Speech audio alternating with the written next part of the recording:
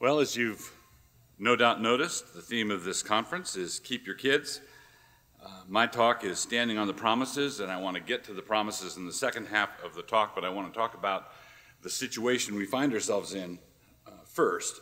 So the theme of the conference is Keep Your Kids, and the motive for us wanting to do this, wanting to keep our kids, should be plain to everybody, and Scripture recognizes the reality of such parental concern. Such parental concern is a constant. In Luke 15:20, it says, "And he arose and came to his father. But when he was yet a great way off, his father saw him and had compassion and ran and fell on his neck and kissed him." So, of course, if we love our children, and of course, if we believe that salvation is the ultimate individual good for any person, then of course, also, we want that blessing for our children. How could we love our children and not want them to have that ultimate blessing, particularly when the only alternative to that ultimate blessing is ultimate misery? You can't love someone and not care about that. You can't love someone and not be invested in their ultimate final destination. So we can't love our children unless we want that salvation. So it makes sense why we want it. It makes sense why we want it. But is it in any way presumptuous that we want it? So it makes sense to us on a common earthly human level that this is something we want, this is something we desire, this is something we pray for. But do we have anything to go on other than our own desires? One of the subtexts that you've probably picked up through the course of the conference thus far is that our feelings are not king. Our feelings are not the sovereign Lord of the universe. Our feelings are not what determines ultimate right and wrong. So we feel this desire for our children to be saved, but is it more than a feeling? Is it more than simply an emotional state? Are we sentimentalists if we want the salvation of our children, if we want the salvation of our grandchildren, and so on? So I want to address the question of whether, given the fact that we desire this outcome, are we being in any way presumptuous by desiring it? And how do we adjust? How do we guard ourselves? How do we prevent ourselves from becoming sentimentalists and becoming presumptuous in our sentiments? So I want to start with some bad news first. Don't worry about it. The talk is post-millennial. But I do want to start, post-millennialism does not mean kidding yourself. Post-millennialism does not mean that you have to view everything through rose-colored glasses. Things are in the culture surrounding us, the culture into which you are introducing your children, the culture in which your grandchildren are growing up is demented. It's messed up. And you're saying, why would I do that? Why would we send these kids out into a world like that? Well, we want to be like our Father, and Jesus sent us out as lambs among wolves. That's what Jesus does with us. That's what we need to be doing as well. So this is the bad news start. And this bad news may explain, or the assumptions underneath the bad news may explain why you even came to this conference, why the theme, Keep Your Kids, caught your attention. Quoting from one website that is citing a Pew Research survey, quote, "The percentage of adults age 18 and older who describe themselves as Christians has dropped by nearly 8 percentage points in just 7 years, from 78.4% in an equally massive Pew Research survey in 2007 to 70.6% in 2014. Over the same period, the percentage of Americans who are religiously unaffiliated, describing themselves as atheist, agnostic, or nothing in particular, has jumped more than 6 points, from 16.1% to 22.8%. So, put another way, Americans are losing their faith. The Christian faith appears to be bleeding out. Americans are losing their faith, and that is let's put scare quotes around it, Christian America is losing its faith. The Christian faith appears to be bleeding out, and if our anecdotal evidence, if our anecdotal experiences with evangelical kids at state universities is anything to go by, we are in some places hemorrhaging. All right, in remarks on one of the more alarming studies, in his remarks on that reality, a gent named T.C. Pinckney reported to the Southern Baptist Convention Executive Committee the following. He said, quote, "Data from the Southern Baptist Convention indicates that they are currently losing 70 to 88% of their youth after their freshman year in college. 70% of teenagers involved in church youth groups stop attending church within 2 years of their high school graduation." So that was a report within the Southern Baptist Convention, the largest evangelical denomination in North America. So within 2 years, 3/4 of young people are not attending church. They're dropping out within 2 years of their graduation from high school. This, if accurate, is not a slow glide downward, but is rather a plunge off a precipice with craggy rocks below. This is just really bad. But perhaps, and this is what I want to suggest to you, perhaps we are victims of some sleight of hand. Perhaps we are being encouraged to doubt God and His Word because of how the world has set up the parameters of the discussion. And I'm talking about the problem of Gallup Christians. The problem of Gallup Christians. Not Christians according to Scripture, not Christians according to the Holy Spirit of God, not Christians according to our creeds and confessions, but Christians according to Gallup polling. One of the things that can be used, and this is obvious if you look straight at it and subtle if you're not looking straight at it, one of the things that can be used to discourage us is the diabolical stunt of comparing the promises that God delivers to His regenerate, faithful, church-attending, Bible-reading, and believing saints, and holding those promises up next to the results obtained by what we might call Gallup Christians. People who think they might have had a religious experience at youth camp once, associated vaguely with having thrown a pine cone into the Friday night bonfire, and who, because they live in a generically Christian country, clothe that experience in quasi-biblical language. Many who speak evangelicalese, that is, have you had a born-again experience? Something like that. Many who speak evangelicalese are not actually in possession of the great and precious promises. They are actually representatives of what has been accurately called moral therapeutic deism.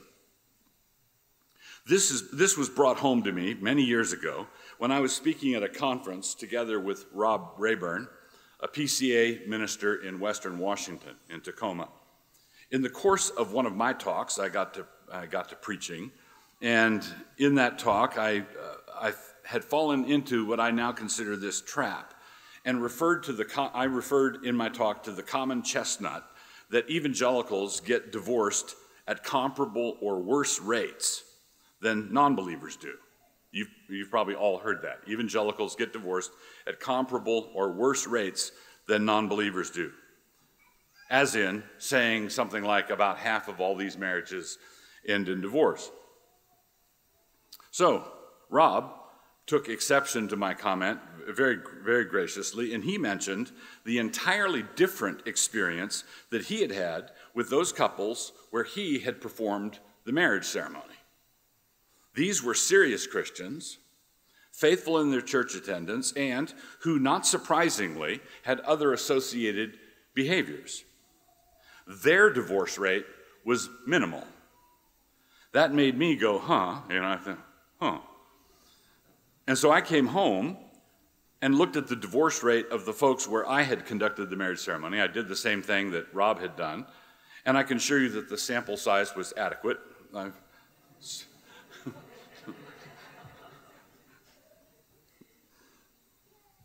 sufficiently large. And as I recall, the divorce rate was somewhere south of 5%. Somewhere south of 5%. Now, the difference between half of all these marriages end in divorce and 95% of them don't, that's statistically significant. And what we're talking about is me performing marriages for wedding ceremonies for people who were in our church community, who faithfully attended worship, who were counseled in biblical principles of marriage as they were embarking on their married life together. And surprise, the results were totally and completely different. We even have a contemporary proverb, you can call it a cliche if you want, contemporary proverb that highlights this particular sleight of hand. And so let us stop comparing apples to oranges. What happens when we look at the data in a more straightforward manner? So, having given you the grim setup, I want to get into some good news, but I want to give you some preliminary comments before getting into the data. So I'm going to be giving you some data with some hope in it. But before that, let me preface these remarks with this important qualification. We have nothing of value except as a gift from God, and if what we have is a gift from God, then we must not boast in it as though it were our doing. 1 Corinthians 4:7. What do you have, Paul says, that is not a gift? And if it's a gift, why do you boast as though it were not a gift? Not only is such a boast a grasping after vainglory, but it's also a pretty good way to lose whatever blessing it was you were taking credit for. So we don't want to take credit for anything because we want to continue to enjoy it if it is indeed a true blessing. At the same time, all right, so this is one of those things where a non-Christian would say, let me tell you about how we're doing, and the non-Christian would say, here's the good report, knock on wood, right? What I've just said is not the pious equivalent of knock on wood, but it's, look, we know that everything we have is the sheer, unmerited favor and grace of God. At the same time, it really would be presumptuous for a group of Christians, us, let's say, who weren't actually keeping their kids, to hold a conference on how to keep your kids. That would be bad. So if you're keeping your kids and you've fallen into the delusion that it was somehow your doing and not the grace of God, that's bad. But if you're holding seminars on how to do something that you don't know how to do, that's not only conceited but also delusional. So we don't want to be holding a conference on how to keep your kids if we're not keeping our kids. So in the stats that I'm about to cite, keep in mind that if we only lose one kid out of 100, that still remains a familial tragedy. That's a tragedy for someone. It's a tragedy for that kid. It's a tragedy for the family members who love that kid. And our response, if we want to be good shepherds, should be to go after that one. Matthew 18:13. The good shepherd loses one sheep, he leaves the 99, and he goes after the one. So we are shepherding the flock, after all, not massaging statistics. We're shepherding the flock. We're dealing with people. At the same time, having said that, at the same time, shepherds are expected to know the state of their flocks. Shepherds are expected to know the state of their flocks. Proverbs 27:23 says this, "Be thou diligent to know the state of thy flocks, and look well to thy herds." And the role of a pastor includes giving an account. And giving an account, I'm going to go over this slowly, giving an account means counting. Maybe that's just me. Hebrews 13:17 says, speaking of the job of a pastor, "Obey them that have the rule over you, and submit yourselves, for they watch for your souls." Watch for your souls, as they that must give an account, that they may do it with joy and not with grief, for that is unprofitable for you. They that must give account. When you ask your accountant whether this is the amount that you owe in taxes, you never want to hear the reply, more or less.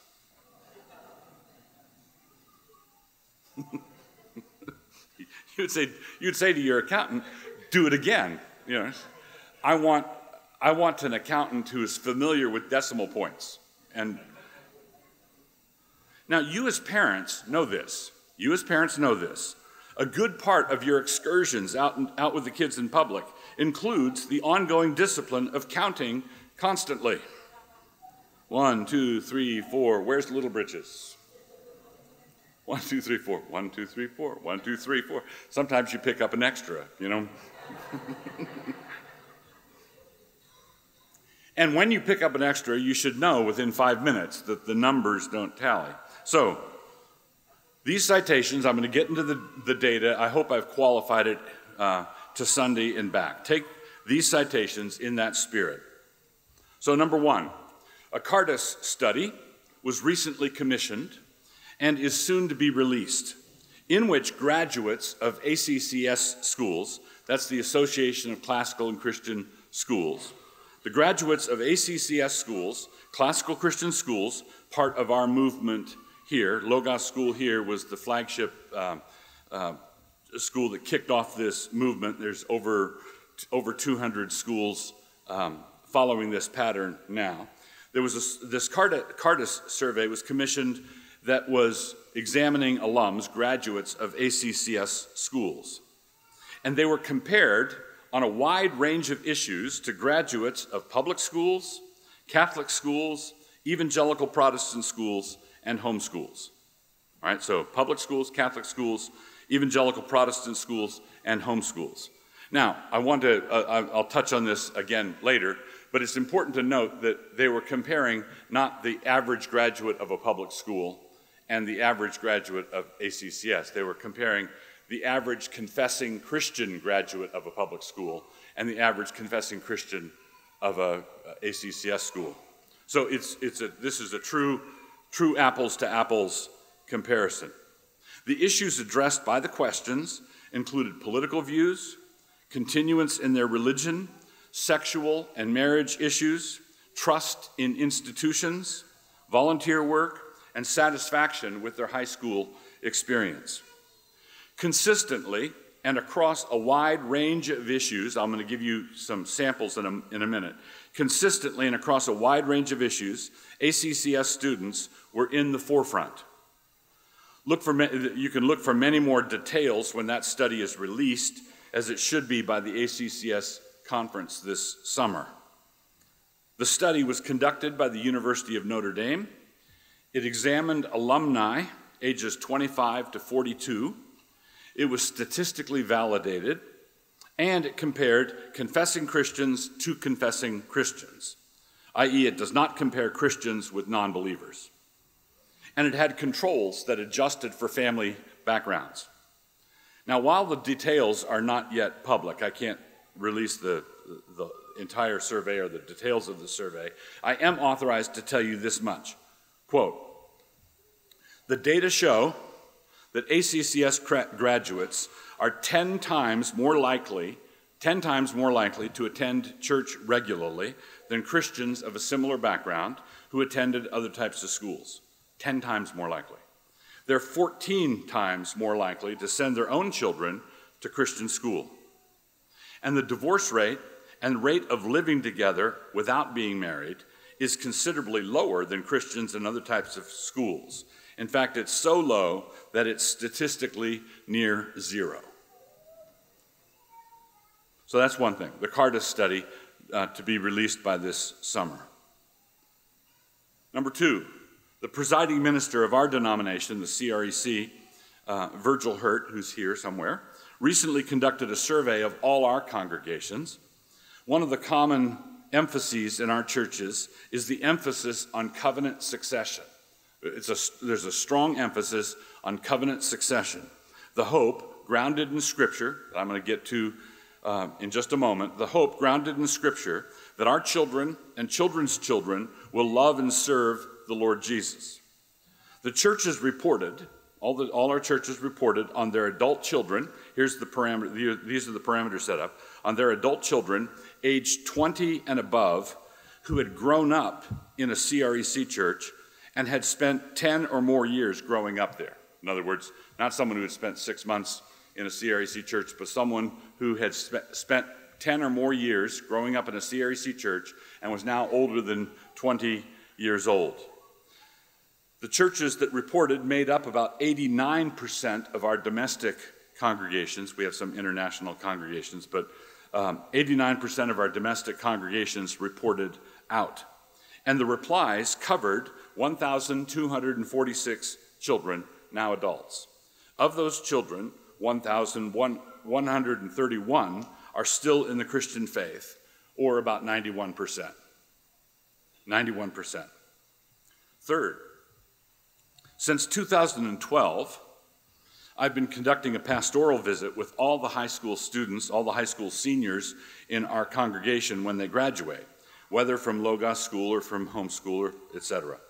Virtually all the kids I interview, 98, 99% of them, are graduating from a Christian program of education. Our elders recently did a review of all those kids in that category. We went back to 2012, which is when we, as far back as our records go of these pastoral visits, and our elders did a review of all the kids in that category. There were 83 of them, and determined that at least 73 of them are still walking with the Lord. That's 88%, and it should be noted that it's likely that of the 10 we didn't count, most are still professing Christians. We didn't count them because we simply weren't able to confirm it for sure.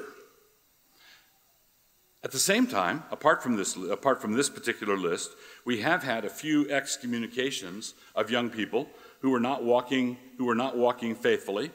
But remember that discipline is also part of this larger picture. If you have discipline for adult members and no discipline for kids that are growing up in the covenant, then what you're saying is that the kids growing up in the covenant, for all intents and purposes, have AIDS. They don't.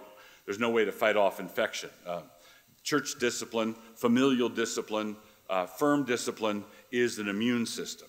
And if you have no immune system, then you're going to have a large number of casualties. And that's incidentally, when you go back to the grim news, one of the reasons why we are hemorrhaging our children is because we don't love them enough to discipline. We don't love them enough to say, no, you may not go there, you may not do that. Next, Logos School, which is the ACCS school here in Moscow locally, is approaching 40 years of operation and currently has 441 students enrolled. That's the current enrollment.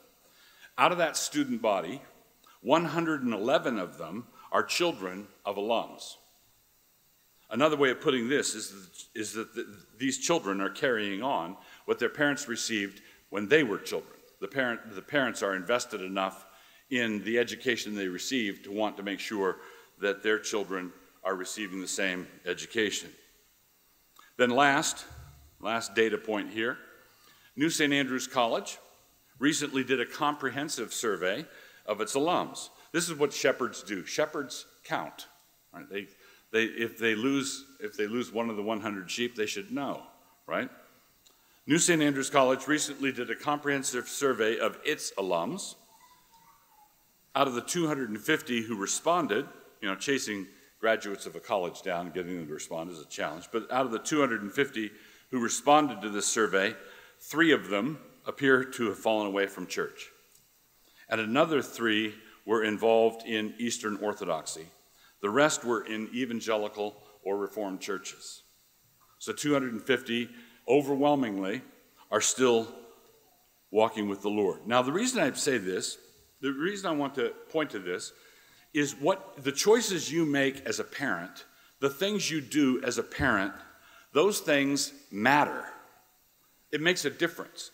One of the problems with this Gallup Christianity business is that it makes us think that the whole thing is a crapshoot, that you do what you ought to do and you put your kids in Christian school because that's, it's the thing, and you do everything you can do, but statistically, who can say? No, the choices you're making have an impact. It's not a crapshoot. Your labor in the Lord is not in vain. 1 Corinthians 15:58. Your labor in the Lord is not in vain. So why do we sometimes think otherwise? Why do we sometimes think otherwise? I think it's because we are being misled. We think that there's a bait and switch that goes on where we say, well, I'm going to be a diligent parent. I'm going to pray with our kids, and we're going to be at church, and we're going to read the Bible at dinner time, and the kids are going to get a Christian education, and we're going to love the Lord, and we're going to do all these things. And then you look at some statistic cited on television about children falling away from church. Well, are they falling away from what you're providing? No. The answer is no. The answer is when you see kids who are falling away, oftentimes they're falling away, overwhelmingly, they're falling away from a very anemic, thinned out form of the Christian faith. And if you are bringing your children up in the nurture and admonition of the Lord, if you're bringing them up in a robust environment where God the Father is worshiped and the Lord Jesus is praised, and you walk in the Spirit and you confess your sins to one another, and the parents are correcting their children in humility, but with firmness, the way that God requires. If you're doing what the Bible says to do, the promises that attach to that kind of behavior are good. They're sound. God's not a liar. So, what does the Bible say? With all of that as preamble, what does the Bible say? There's a wealth of biblical information on this topic. There's a wealth of biblical material on this, and I'm only going to be able to touch on it here. For those who want to pursue it in more detail, there's much more in my book, Standing on the Promises, which is on the canon table. Standing on the Promises is a book-length treatment of this topic. What does the Bible say to parents who want to trust God for their children? Psalm 102, verse 28. The children of your servants will continue, and their descendants will be established before you. The children of your servants will continue, and their descendants will be established before you. So I've got 3 kids. I've got 17 grandkids. If you take it out 10 generations, we're probably talking about 300,000 people. State of Wyoming.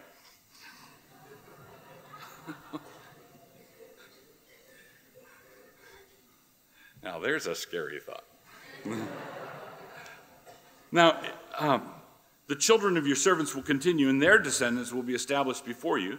Well, my children have children, and they're going to have children's children, and my grandchildren are going to have grandchildren, and they're going to be as invested in their descendants, the people that are descended from them, as we are in our children and grandchildren.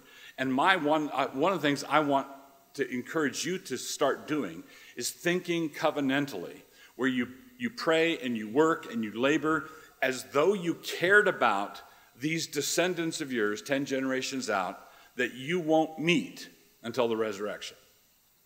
But you love them. How do you love them? How do you extend a helping hand to them? Your only point of contact with them is in your kids and your grandkids, and the God who superintends all of it. So the children of your servants will continue; their descendants will be established before you. God is interested in generations. Now, I want to say something here that I touched on in the pre-conference. If you've heard this, you're hearing it again. Paul says in Philippians, to hear the same thing is not a problem, no trouble for me. It's good for you. The Old Testament, if you look at the Old Testament, you see a recycling pattern of the people are delivered, the people get into sin, they get into trouble, they cry out to the Lord delivers them, they thank the Lord, they're very grateful for about 10 minutes, then they get into sin, and then you turn the page, and then they're apostatizing again. And you say, this cycle just goes and goes and goes and goes. And that's the book of Judges, all the way through the book of Judges. That's all the way through the history of Israel in the Old Testament. Now, the Old Testament, many of these promises that I'm going to be citing are promises from the Old Testament.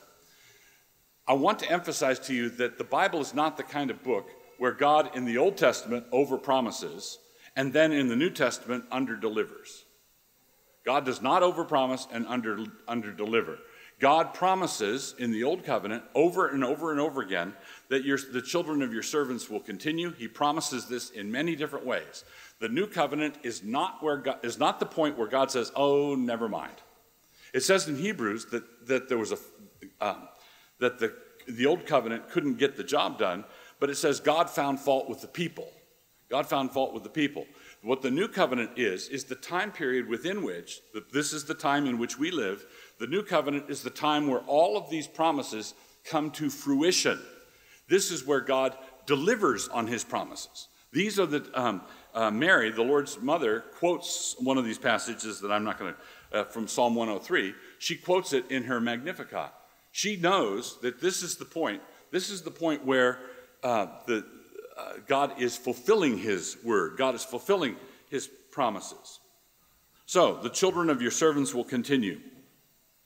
This is a promise to parents that is based on the unchanging character of God. In the previous verses, the psalmist has said, "Of old you laid the foundation of the earth, and the heavens are the work of your hands. They will perish, but you will endure. Yes, they will all grow old like a garment. Like a cloak you will change them, and they will be changed. But you are the same, and your years will have no end." Who made the promise? The one of whom it can be said, "You are the same. You don't change." Put another way, the one who made this promise about the children of his servants is the one who never changes. And when we come to the time of the New Covenant, this is where he unfolds what he was intending all along. He established the pattern of us stumbling. We stumble again, we stumble again, we stumble again, and then God finally fixes it in the New Covenant, and all the promises start to come to fruition. Because God does not change over generations, he is in a position to sustain the descendants of his servants. But this is not merely a statement about God's abilities, what he could do if he wanted, but he probably doesn't. It's rather a promise concerning his intentions. These are promises concerning his intentions. We are not told in this place what God can do. We're being told what God will do. And this unchanging purpose is based squarely on his unchanging character. This intention of God's is also seen in the Ten Commandments. Deuteronomy 5:9-10 says, "You shall not bow down to them nor serve them. For I, the Lord your God, am a jealous God, visiting the iniquity of the fathers upon the children to the third and fourth generations of those who hate me, but showing mercy to thousands, to those who love me and keep my commandments." When God visits iniquity to the third and fourth generation, that's a mercy. He's setting bounds to the judgment. He says, iniquity, the consequences of iniquity flow downhill 3 and 4 generations. But what flows downhill for thousands of generations? Thousands of generations. Well, mercy. Showing mercy to thousands. And just for point of reference, the history of the world, we haven't had 1,000 generations yet. All right? The world's not this old yet. The implication here is that blessings flow to thousands of generations. With regard to the blast radius of iniquity, he has spoken of 3 and 4 generations, and then he turns to speak of thousands. Thousands of what? The plain implication is that he means thousands of generations, but fortunately we don't need to rest on conjecture here or implications, because 2 chapters later in Deuteronomy 7, it says it explicitly. In the Ten Commandments in Deuteronomy 5, it just says thousands. It doesn't have the word generations. But in Deuteronomy 7, the word generations is there. "Therefore know that the Lord your God, he is God, the faithful God who keeps covenant and mercy for 1,000 generations with those who love him and keep his commandments." But notice, this is very important. When it says who love him and keep his commandments, we're not talking about parental perfection. Because one of the things God does is he keeps covenant and what? Mercy. What is mercy needed for? Well, parental failures. We're not talking about parental perfection. More on that in a minute. This passage is just a few chapters after the Ten Commandments, and it clearly echoes the language of the Decalogue. But two additional important features should be noted as well. First, it spells out God's intention of blessing for 1,000 generations. Secondly, it says that this is the result of a faithful God keeping covenant with families. You are bringing up your children in the presence of God who keeps covenant and mercy. So when John the Baptist's parents are introduced to us, we are told that they were blameless according to the law. They were blameless according to the law. And then in Philippians, Paul says that before he was converted, he was blameless according to the law, before the law. But in Philippians, it's very plain from the context that Paul was kidding himself because he describes himself in the pastorals as an insolent man and a blasphemer. He was a mess, right? So he was technically, Pharisaically correct. He was blameless according to the law in that external kidding yourself sort of way. But John the Baptist's parents were blameless according to the law. They were sincere covenant members. But does that mean that they were sinless? No. You can be a faithful covenant member and still be a sinner, because when you are availing yourself of the means that are embedded in the covenant for dealing with your sin, right? The covenant had sacrifices for sin. When we sin, when we stumble as Christians, we know what to do. If we confess our sins, he's faithful and just to forgive us our sins and to cleanse us from all unrighteousness.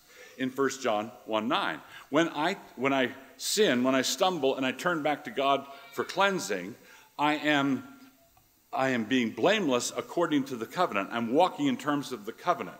I'm not blameless. If it says in Psalms, if God were to mark iniquities, who could stand? If God were to gun for you, he could find some problems. But when you stumble, when you fall into those problems, when you're struggling with those problems, if you're turning to God in Jesus' name, you are availing yourselves of the terms of the covenant, the provisions of the covenant for just such people.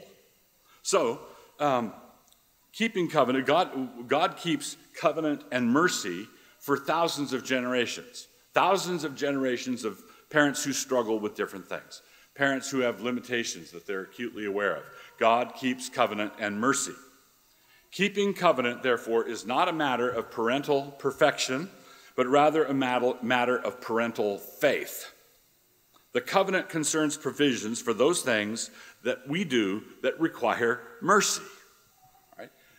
All parental labors need to be on the mercy seat. Everything we do needs to be offered up to God, knowing our blind spots, our difficulties, our failures, but this is the key. Do we believe God's promises? Are we clinging to God's promises? Are we looking to him to fulfill his promise? So the promises in the Old Testament, the prophecies, the promises of what's coming in the New Covenant, in the Christian aeon, are indeed glorious.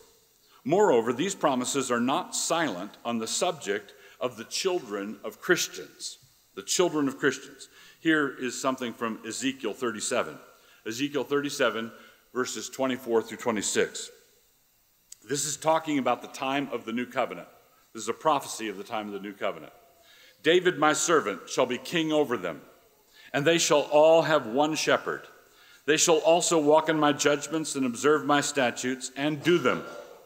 Then they shall dwell in the land that I have given to Jacob, my servant, where your fathers dwelt, and they shall dwell there, they, their children, and their children's children forever. And my servant David shall be their prince forever. Moreover, I will make a covenant of peace with them, and it shall be an everlasting covenant with them. I will establish them and multiply them, and I will set my sanctuary in their midst forever. Ezekiel is prophesying about the time when David, the Christ, who is the son of David, shall reign. Jesus is on the throne of David now. Notice how this is a prophecy of a great expansion of generational blessings. When Christ reigns, whom shall he rule? He shall rule them, their children, and their grandchildren, and he will do it forever. Not only do these blessings cross generational lines, they do so again on the basis of an everlasting covenant. In other words, Ezekiel predicts that in the gospel era, children and grandchildren and great-grandchildren will be brought up in the Lord. Note that this is not something that might or might not happen. God promises that it will happen, and I believe if we look around at the growth of Christendom, if we look around at how the church is expanding through the world, I think we can see that it is happening. It's beginning to happen. We see it happening. We don't see it. If the kingdom of God is like a mustard seed. The kingdom of God is like a little leaven that's put in the loaf. And when the promises come to their fruition, when the new covenant is inaugurated at Pentecost, we see the leaven put in the loaf, and the leaven works through the loaf gradually. The kingdom of God arrives like a mustard seed growing up into a big plant. The kingdom of God is like leaven put in the loaf that slowly permeates the loaf. The kingdom of God does not arrive like the 82nd Airborne. It doesn't, boom. It's not like Jesus died, went up to heaven, and then all of a sudden, ta-da, the kingdom of heaven has arrived in all its glory. It's the Bible, the living water flows out over the threshold of Ezekiel's temple, and it's just barely enough to get your shoes wet there outside Ezekiel's temple, but then it's ankle deep, and then it's knee deep, and then it's waist deep, and then it inundates the world. The earth is full of the knowledge of the Lord as the waters cover the sea. So we can see it beginning to take shape. If we rest in Scripture first and look at what's happening in the world, we don't see it all happening. We don't see it in its completed glory yet.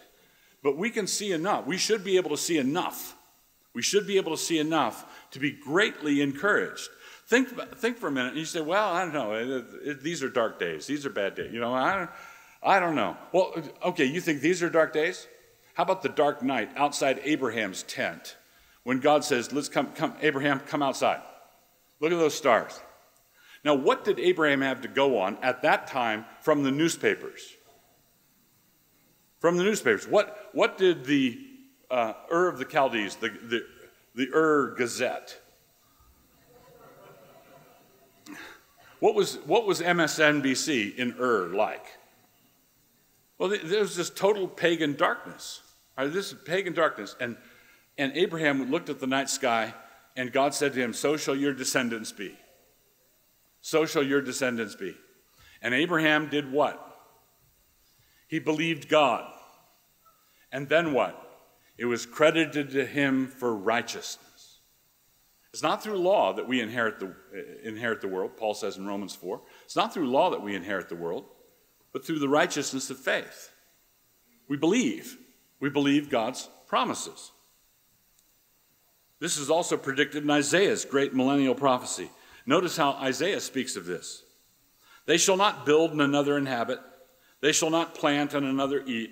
For as the days of a tree, so shall be the days of my people, and my elect shall long enjoy the work of their hands.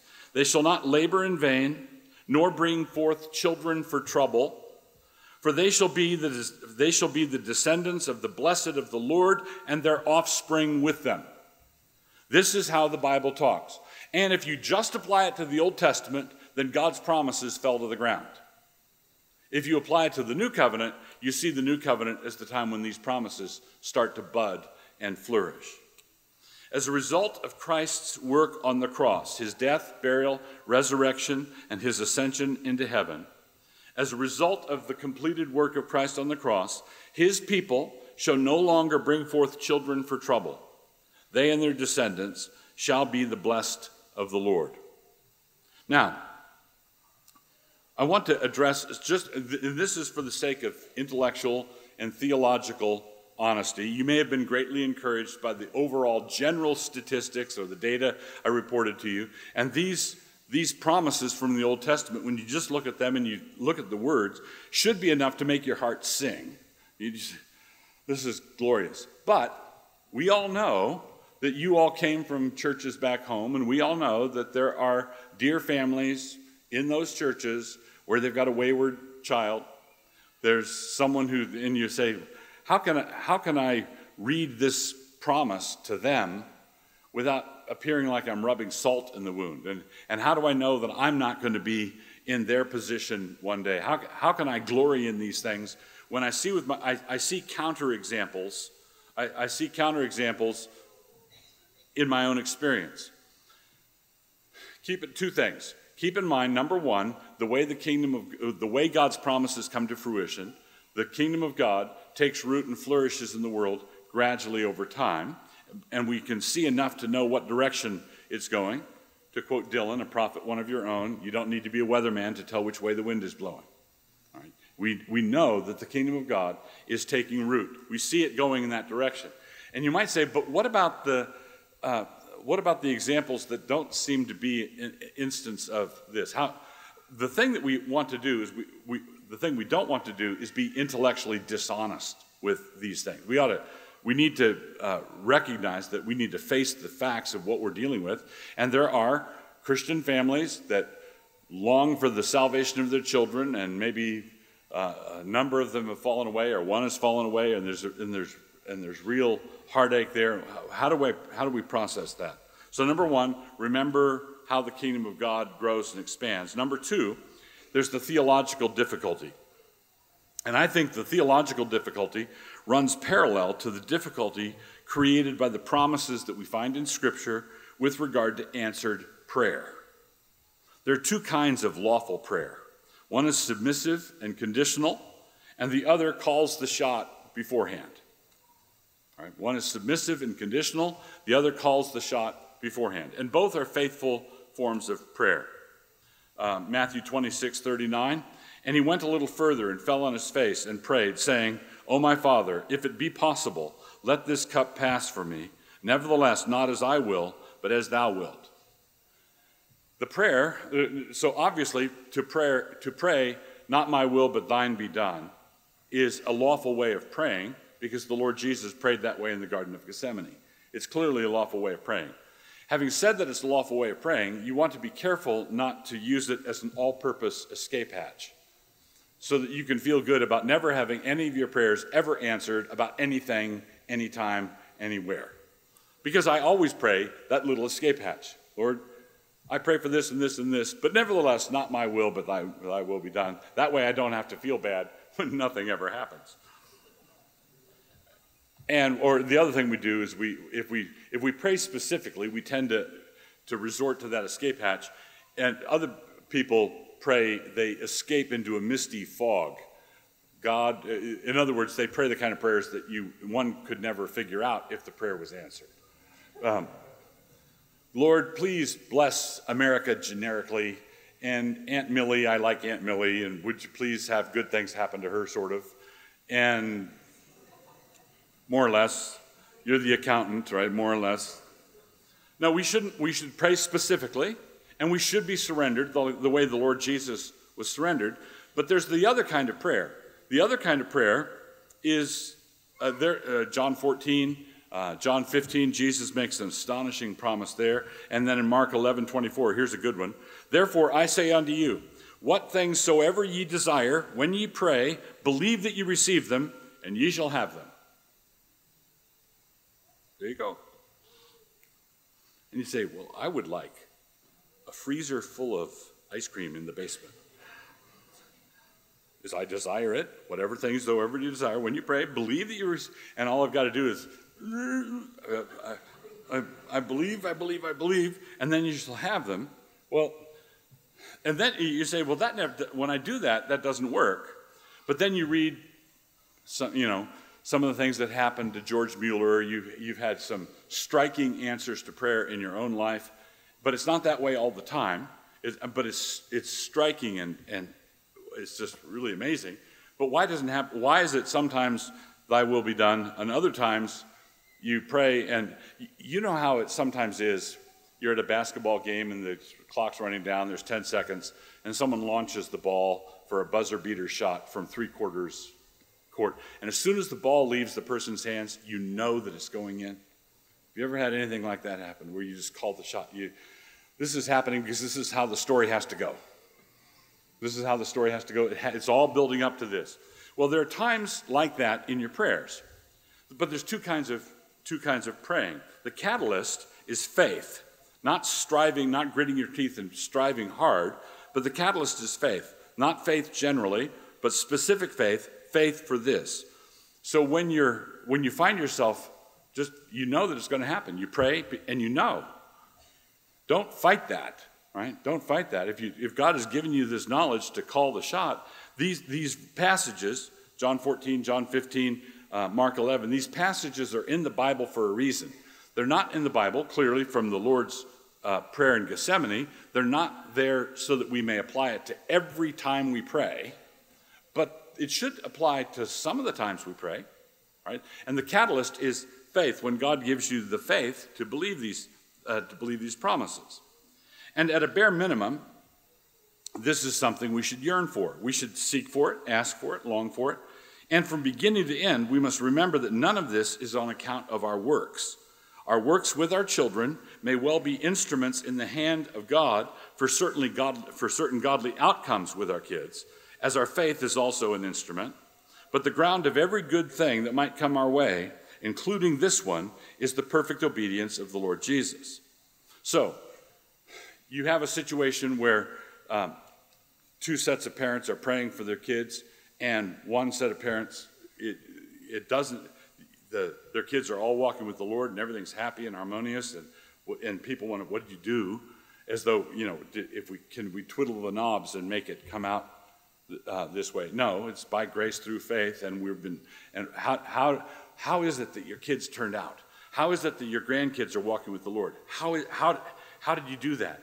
Well, number one, I didn't do that. Do you see that? This is not something that parents do. This is not something parents do. Parents are instruments in the hands of God for doing what he does. And my job is to trust him. My job is to read the Bible, be aware of these promises, and be looking to God to give me the faith for these promises. But when you're in the trenches, I'll just conclude with this. When you're in the trenches and your kids are in the yard ape stage, and they're running around having a good time, and you're overwhelmed with the laundry, and you're overwhelmed with the dishes, and you're overwhelmed with the homeschooling, and you're overwhelmed with doing the assignments for the school, and you go to your husband and say, how do we know? My children are all going to be heathens. And he says, well, honey, where did this come from? She come to the back window, look out in the backyard. Heathens. Dad should encourage mom by saying something like, this is not going to turn out well because we have our act together. We are not going to earn the salvation of our children. They can't earn their salvation. We can't earn their salvation. What we can do is we can trust God for this. We're going to surrender this. And if you're trusting God for it, you're not going to be uptight in the wound tight sort of way that some Christian parents have of making their kids feel like they're walking through a spiritual minefield. Right? Because if you're wound tight, works are frustrating.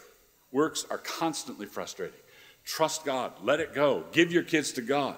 When if you come from a church where your children are dedicated to the Lord, or in our church we baptize infants, what you're doing when you baptize an infant is you're surrendering the whole thing to God. This is God's business. It's God's business to save us. And it's our business to be instruments available and ready for him to use in this. And the most equipped, prepared, well-tuned instrument for this is a trusting instrument. It's a trusting instrument where you're not laboring and striving as though it were something that you have to do. So, the ground of every good thing that might come our way, including this one, the salvation of our children, the salvation of our grandchildren, the ground of all that is the perfect obedience of the Lord Jesus Christ. And amen. Our Father and God, we thank you for your goodness, the goodness of your word. I pray that you'd help us to understand these things. There's some difficult things in it. I pray you'd help us as we work through it. We pray in Jesus' name, amen.